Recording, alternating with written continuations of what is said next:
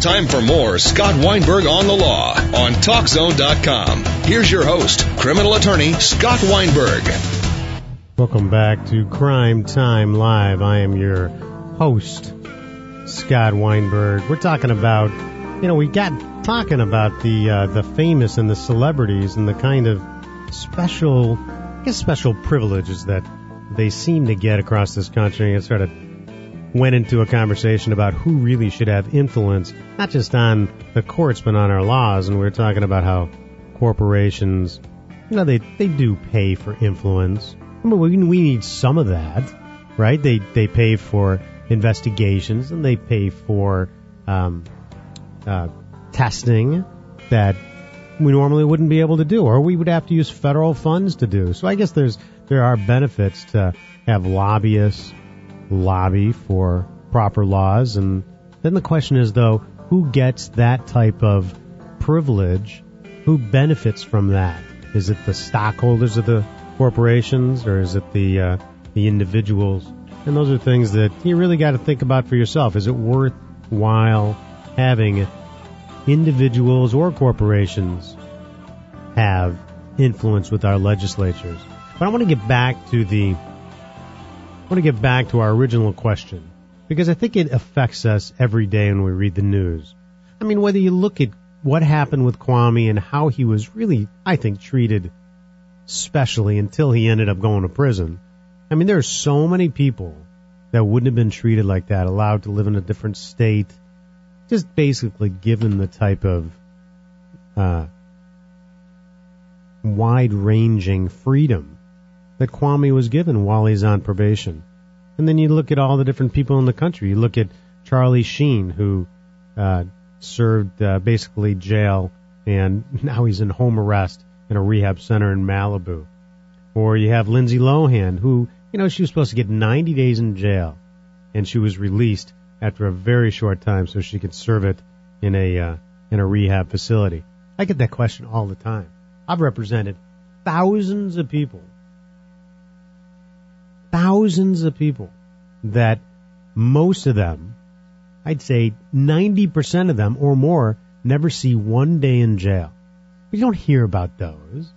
You don't hear about the individual that doesn't actually get incarcerated, who's not famous. You hear about the celebrity, whether they went to jail or not. And then when they go to jail, do you ever hear that they lived out their sentence? Of course not. Because they are treated specially. They are given special privileges. The judges can't seem to be as dominant or as tough on celebrities as they are in individuals. Listen, I don't care whether or not you agree with me or not. Give me a call, 248-848-1130. Tell me I'm wrong. Tell me that people with influence, tell me that corporations, tell me that individuals that have celebrity status are not treated differently by judges. Tell me that's wrong. You give me a reason to show that they are treated even worse. And I'll agree with you. Oh yeah, you can sit there and say that Kwame didn't get boot camp. But you know what? Many people don't get boot camp.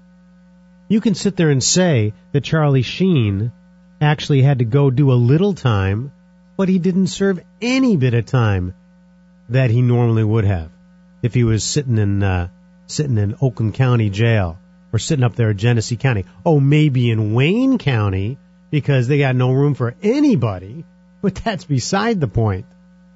That's a function of money and taxes and lack of space, not a function of celebrity status. So believe me, Lindsay Lohan got out not because they were overcrowded at the jail, although quite frankly, it might have cost a lot of money to, giving her pedicures and manicures while she's eating off her tray with slop on it in the Orange Hotel there in Beverly Hills. But that is not why she got out. She got out because her lawyer got back in front of that judge and got her into rehab center. So you want to be able to have special privileges, you got to get an attorney that's going to be able to argue with the judge and be able to work the system, not just sit in jail waiting for someone to release you. You can call me at 248-848-1130 if you want to talk about that. You want to talk about anything else. One of the things that we really were talking about in California.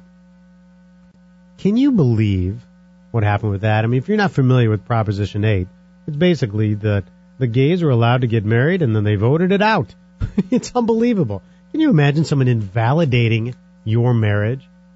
You know, I've been married for 20-something years, and all of a sudden, a judge is going to say, nah, we don't allow that kind of marriage anymore. And it's invalidated. Or at least they can't get married anymore. So they obviously have now an appeals court judge, a federal judge, that is halting that denial of people's rights. But right now, he put a moratorium on his own decision. He stopped the influence of his own decision until it can be appealed. It's crazy what's going on in California. And that's our next question of the day. Should gays be allowed to break the current California law and get married until this Proposition 8 is finally decided? Should people be allowed to break the law that they feel is immoral or unjust? Call me, 248-848-1130. 248-848-1130. We got Charles. What can I do for you, Charles? We lost Charles. I'm calling about the comparison between celebrities being put in jail and released early compared to, say, maybe the average Joe. What do you think? Do you think that happens or it should happen? I think that according to the law, if you are convicted, you should be subject to the exact portion of the law required by the law, regardless of what your status may be. Yeah, but do you think that actually happens, or that's the way it should happen? I think that's how it should happen, but of course we see through the media every day that it doesn't. Right.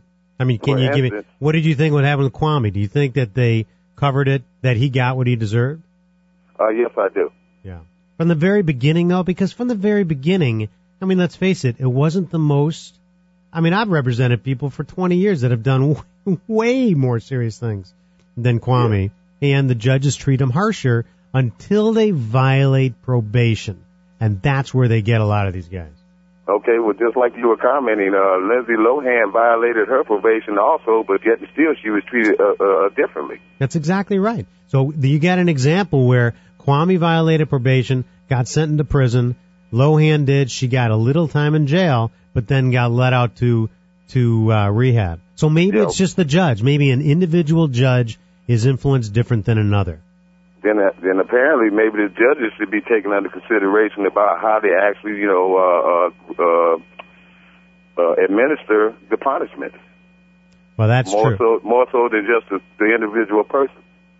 Well, that's true. I mean, there's no way that you can have uniformity with judges all over the country, whether it's in Detroit or whether it's in Beverly Hills. You just can't get that kind of uniformity. You know what I mean? We got Elaine. What do you want to say about that, Elaine? Elaine, can you hear me? Yes. Elaine, what do you want to say about that? Do you think judges are doing that? Do you think it's uniform, or there should be some type of consistency between what they do in Detroit or in Beverly Hills or in Nashville, Tennessee? The law is the law. You get 10 to 15, it's 10 to 15. I don't care who your name is. You know? The thing is that what I wanted to say is I think the only one that's doing his time is dear old Charlie Manson. I wonder what he would be doing today. Would he get, 15 days, 20 days? He really didn't kill anybody. I mean, he was a big speaker. He influenced a lot of people. Would he be walking out today? Good old Charlie Manson dancing the Helter Skelter. Yeah, he's doing his time. He's doing his punishment. They won't let him out. But what about today? Would he be out? I mean, he's the only one doing his time. Do you think he should get out? Oh, no. I don't think if you did a crime and if you're doing your crime, you do your time. I don't care if you're a billionaire. I don't care if you have $1. You break the law, you do your time. Well, that is true. It should be. You break the law. You do the time. It always has been. If you can't do the time, don't do the crime, just like Beretta used to say. You know what I mean? Exactly. Take that to the bank. But then again, what happens is every case is different. And what you see, and believe me, what I've seen over 20 years, every factual case is different. Just because someone is accused of a crime, just because someone there's facts against him saying he did, doesn't mean that he is as evil as the papers or the media would represent. I mean, everybody has their own factual situation of what was going on. Some people feel that they have a self-defense, while the paper treats it as a crime of passion, and they have no self-defense, but they have some other reason they committed it. So until you get into the factual situation of any individual case, believe me, you don't know what should happen if that guy's convicted. But then when you get someone who's dead, who's been murdered, let me tell you something. The family of that victim, they don't care. They don't care what the reason that their family member's dead. They want justice. And that is what is affecting judges, is the victims or the complainants that are sitting there screaming for a different type of justice.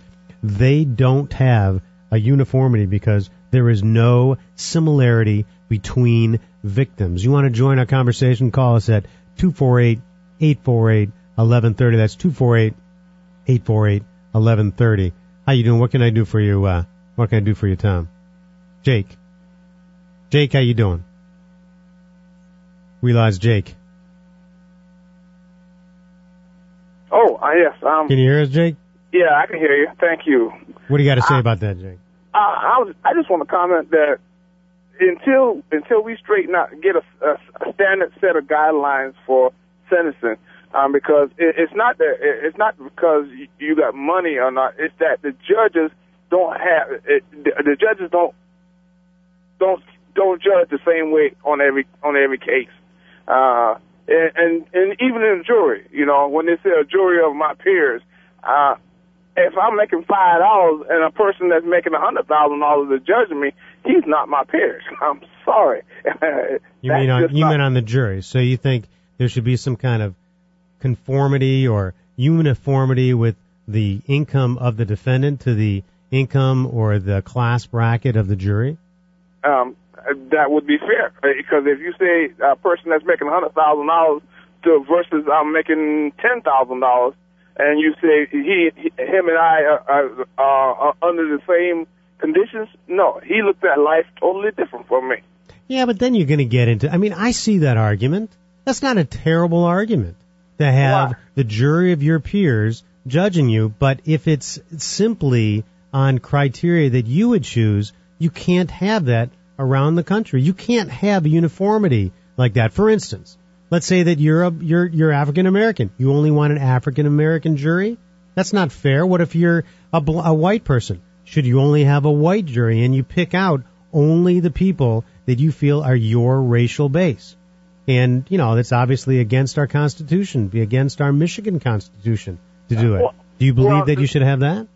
Well, I don't believe in that as a standard. But if you look at a person who is economic, if you have a case of stealing, a person who is in an influential neighborhood versus a person that is in a neighborhood of low caliber, they're going to look at stealing in a different light. That's for sure. And they're going to judge that person based on, hey, I think he or she is guilty. Let me hop in here really quick. Isn't that where the defense lawyer steps in and tries to dismiss jurors during the jury selection process, though? Right. But you still don't come. You can only dismiss so many. Yeah. Well, Denny brings up a good point. That is exactly why they have what's called, it's a Latin term. It's called voir dire, which only means basically question. Question the people that are going to be judging my client. Question the people that are in that jury box that are going to be trying to convict if you're a prosecutor. Listen, I used to be a prosecutor, and let me tell you, your interest of the kind of person that you want on that jury is so different than what the defense attorney wants, and vice versa. Because as a defense attorney, you want to be able to get someone who's going to listen to the story and vote not guilty. That's what you want. As a prosecutor, you want someone that's going to listen to what you say and vote when they go in the jury room guilty.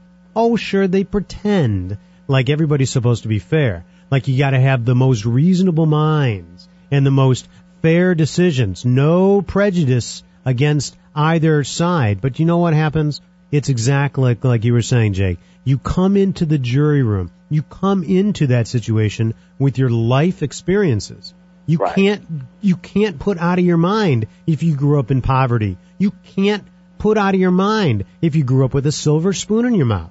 And that is what attorneys try to poke and prod and only take the people that are willing to at least say that they're going to put aside their prejudices and try to judge it simply on the facts. And that is one of the most difficult things to do. And by no means is it a perfect process. I've done jury duty twice now, and I can tell you that both times I stepped into the juror's room, there were blatant, I will say this, there was a blatant racist in each case that made the jury because their mind was set before we even heard anything.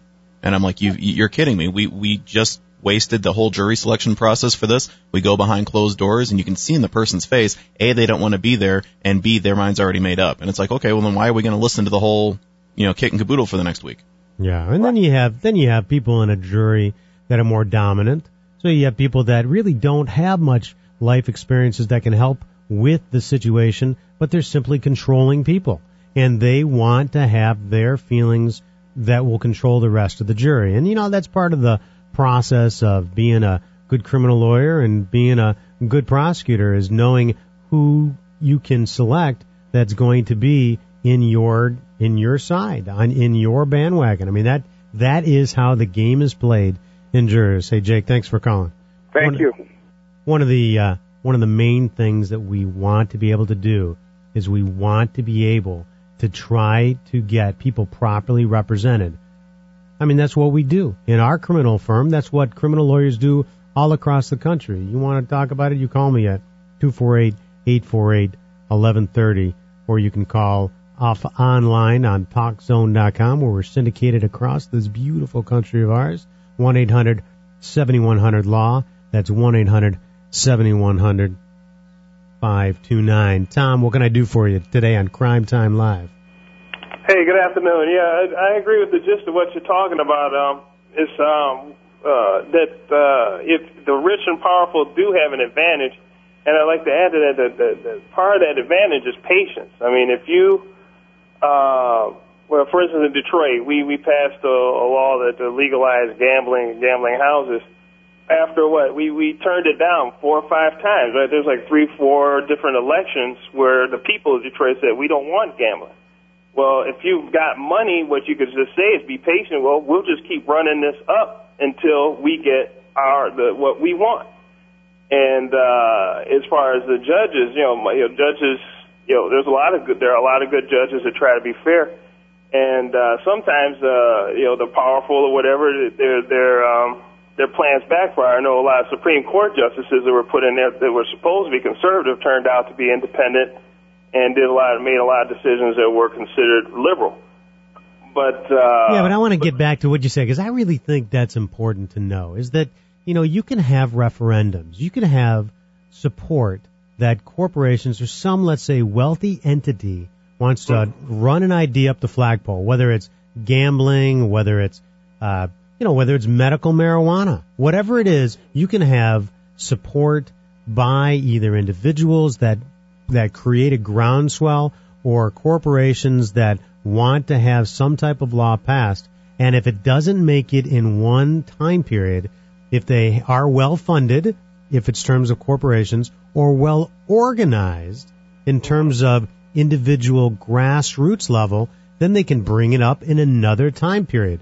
And right, over and over and over again. But isn't that the way it should be, though? Where you get society that wants it doesn't want it a certain time, but society changes over time. The thing, well, it's like it's social engineering. See, the disadvantage of the rich and powerful, the advantage that they have over regular people is that regular people can't, because of their diffuse, powerful, the power is diffuse. And like, if I wanted to get something done as a peon, I'd have to get together with like thousands or hundreds of thousands of other peons to affect some kind of change. If I'm talking to you, if I'm a billionaire, on the other hand, I can affect change with just signing off checks, and I can condition people into thinking the way I want to think.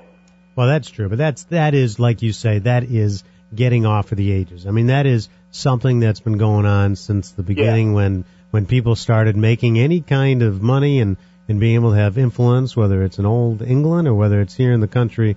It's for sure. It's where the rich can always get some type of influence. But, I want to get back to, so when you have a wealthy individual who's charged with a crime, do you think that they get off that crime more often because they get a decent lawyer or they've got money to influence and therefore they're not going to get convicted? Yes, and oftentimes the rich and powerful, they rub shoulders with the same judges. The judges often have drinks with these rich people, and they're just not inclined to rule or be, they're inclined to rule in their favor. Well, unfortunately, Tom, I think you're right. I think it is exactly that. I think that the ones with the means always try to get more influence and therefore gain more pleasure. They gain more benefit than the poor. It's just the way it works. Yeah, and if you have the means to be able to have some kind of influence, whether it's hire a decent lawyer like our firm or be able to join a country club where you're talking to a judge, listen, you might argue with me that it's wrong, but I'm telling you, that is exactly what goes on, and not just in Michigan. Someone said Michigan is corrupt more than anything. That goes on all over the country, all over the world. And like you said, going back into antiquity, it's been going on forever. Well, I can't believe, thanks for your call, Tom, I can't believe that people believe that everything is equal. I mean, it should be equal. On this station, on this record, in our show, in my practice, I try to make it equal for people. But you get frustrated all the time when you see people that are being treated differently because they don't have means. I mean, it is rampant in every area of the law. We had a question earlier about corporate influence and whether or not we should have that corporate influence here in Michigan. We need, quite frankly, more money flowing into Michigan. We really do. We have such a lack of corporate tax here in Michigan now because so many corporations are leaving. We need more money coming into Michigan. Yes, it's going to bring more lobbyists to come into Lansing.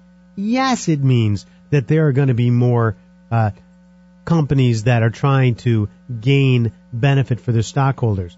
But let me tell you something, what it also means. The more companies that come here and try to do business here and try to get better laws passed for corporate structures so that they can want to stay here, it brings jobs. And that's what we need in this state. We need jobs. I mean, it's totally off the subject of crime. But when you talk about should legislatures be influenced by companies, you better believe that those companies have to be in that state or need a benefit from that law for them to be given money. So if it means that they get some kind of influence, at least bring us some jobs. Bring us something here so that we bring more people to this state of Michigan. Because without that, I'm telling you right now, we got a lot of problems. You think that there's crime now? Oh, my goodness. You think there's crime now? Wait until we lose. Wait until we've got, instead of 15, 16% unemployment, wait until it's 40% unemployment like they're talking about in Detroit. Wait till there's 40% unemployment in Oakland County. You see what kind of crime that's going to be occurring. That's why we need some type of influence. Let me go back really quick to the California thing you brought up a little while ago before you took these calls. I'm not going to sit there and get into a political discussion, is gay marriage right or wrong? But I will say that I feel sorry for those around the country that planned on getting married in California, had family and friends set to fly out there, had already booked the hall, the venue, and all that, and all of a sudden everything's put on hold. What are they to do? I mean, that's a big financial commitment for those guys or girls, and that, I mean, I'm sure the lawyers and the judges weren't thinking about that when all, this whole process went through and it was voted down. But for it to be effective immediately doesn't make any sense. There should have been some sort of a 6-month period or something to allow the people that had stuff set up, to plan appropriately. Well, if there only is a way to have a lawsuit against the state based on your loss, your economic loss, because you actually made a wedding and then they changed the law, or that the judge ruled a certain way and stopped you from being able to go and have your event. I can tell you one thing. I can tell you that the states are never going to lose in terms of a lawsuit with that. The question is it right or wrong to be able to stop people's rights from doing what they want that was legal on one day, and the next day, because of a arbitrary decision, that changed their rights? I mean, you can even say it in more extreme measures. I mean, even if you bring in abortion, one day that it's legal, the next day it can be illegal. And I can tell you right now, one of the things that is not fair, and we had a caller earlier talking about it, is it fair that one judge can make a decision, whether it's about a crime, whether it's about a certain interpretation of a law, or whether or not another judge can make another decision about the same factual situation, but interprets it differently?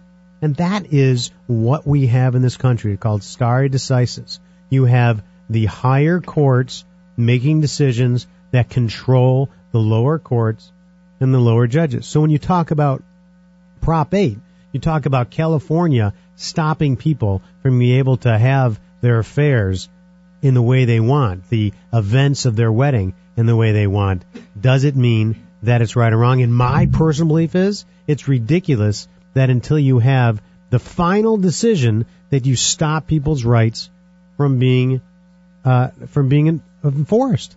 And that's exactly what we had in California, and that's exactly what's going on. We're joined here by Murray. Hey, Murray, how you doing? How you doing, Scott? Murray's coming up after us on 11:30. It's good to talk to you. Thank you. What, you had a question regarding? Well, you got my driving. attention. You got my attention on the street listening to Well, you. if I get your attention, I tell you, that's a good thing. Probably one of the best shows I've heard in a long time. What's your question, Murray? Question is, they changed the law several years ago to make 3 DUIs a felony. Yeah. DUIs, you mean drunk driving? Drunk driving. We don't call them DUIs, just so you know here. We call them OWIs. OWIs. Operating while intoxicated. Okay. This is a fancy phrase for saying drunk driving. Don't you think that messes up a lot of young people that have obviously gotten those tickets or off the road for 5 years? Oh, my God, it's ridiculous. It's a felony that if they haven't hurt anybody or if they haven't caused damage, and they go into rehab and now they're a felony, the rest of their life is on their records, why can't they go back the other way where there's an opportunity here for them to clear their records so when they apply for a job, it's not being held against them, oh, you're a felon. And people don't want to hear that. Is that unbelievable? It's not so much should people be found responsible and take responsibility for their actions. I mean, listen. Yeah, I mean, we've known so many people that'll go to a party, we know to have too much to drink, and they'll go home or they'll go to a bar, they'll have a poker game, whatever it is. And let me tell you, you don't need to have 3 drunk drivings, Murray. You don't need 3 OWIs to kill someone. I've had many people over the 20 years I've represented that will be a first-time drunk driver, get behind the wheel to be over the legal limit, get in an accident, and they'll kill someone. And let me tell you, that family doesn't care that they got 2 or 3 priors. They just care that their loved one is dead. That's all they care about. Mm-hmm. But in terms of our new law here, it's 3 within your lifetime. So you could have one, you could have one in 1972, you can have one in 1985, and now you just picked up a drunk driving, and there's no more rule that it has to be within 10 years. Mm-hmm. It's a felony drunk driving. Mm-hmm. But you get back to what we were talking about with judges before, and the time we have left, is every judge, it will interpret it different. Every prosecutor will have a different policy. So, for instance, you could get a drunk driving that has 10 years span between them, and now this is your third in, let's say, Washtenaw County, and they'll have a different perspective, and they might do something different than in Oakland County, where Oakland County is not going to reduce it to a misdemeanor. Where you get something like in Wayne County, they have a a committee now, which is actually a great idea, that'll look and see on an individual basis, should we reduce this one down to a misdemeanor so it won't ruin the person's life? Because it will ruin their life. Oh, yeah. Now, someone might argue, listen, you get 3 drunk drive-ins? That's too bad. I mean, you shouldn't have the same privileges as the rest of us. Right. You've taken a risk too many times with people's lives, and you should never get your license back. You should be branded a felon. You should never be able to vote. You shouldn't get it off your record. And other people will say, it's too harsh. What are you talking about? I mean, we barely know what the legal limit is now. I have a friend that happened to. Yeah. And this friend of mine says, boy, this is so harsh. It's really hurting me through the rest of my life. Oh, yeah. You go get it. Is there any way for these people to try and maybe turn the clock backwards? Or is there an appeal process for that? Well, it takes it out of the felony back to the misdemeanor? In any individual case, you can have it where if you're charged with a OWI, a drunk driving, that case is challenged, whether it's a felony or misdemeanor, the exact same way. You got to be able to have probable cause for the stop, you got to have probable cause to have the arrest, and you got to have some admission of some type of chemical test or some observance of intoxication. And so that doesn't matter if it's a felony or misdemeanor. But how about after the fact? After the fact, you're convicted of the felony, right? You're messed. You will not get that felony off your record. And it's not just because it's a felony. Whenever you're convicted in the state of Michigan, and every state's different, but whenever you're convicted in the state of Michigan of any traffic-related conviction, drunk driving, driving license suspended, those are always going to be in your traffic record. You can't get those expunged. The only way... You could have. Up until you used to be able to do what's called a collateral challenge, which means go back to the original conviction, whenever it was for that misdemeanor, and say that if you did any jail time and you weren't represented by a counsel, by an attorney like me or our office, that you can have that relooked at and see if you can withdraw your plea back then and therefore get rid of that conviction. But that is so hard to do. Expunge is what it's called? Well, basically, it's a collateral challenge to it, which basically means you're going out. So you're going back to what you did years ago and having a judge undo it. Let me tell you something.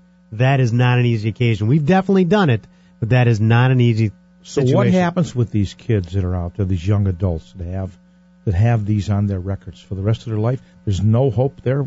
You know, I mean, a misdemeanor drunk driving is not the worst thing to be able to get a job. But a felony. You get a felony, I don't care what it's for, a felony for a assault with a dangerous weapon or felony for drunk driving, you're going to have that felony for the drunk driving on your record. You get a felony for any non-traffic related offense, and it is something where you don't have any prior offenses and no subsequent offenses, then you call my firm, and after 5 years, we can get it expunged off your record with the permission of the judge. So you call us at 1-800-7100-LAW. Can they get their license back? You're not after 5 years. You can always petition the court to be able to get your license back, whether it's 5 years, whether it's 3 years, once you're eligible with what's called DLAD, Driver's License Appeal Division, to be able to do it. I don't want to take any more of your time. It's okay, Murray. Thanks for joining us. Those are always good questions. Great show. That's what we do here on Crime Time Live. We answer anybody's questions regarding criminal law.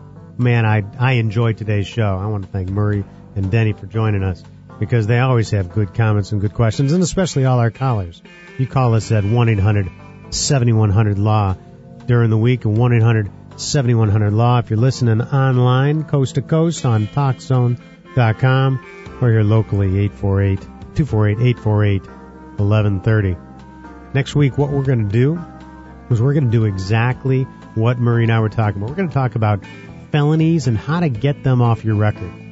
It is amazing how people are affected their entire life by having these felonies. You might say that celebrities get more use out of it, they get more famous, but for the rest of us, we are just stuck with what we got. So call us at 7100-LAW.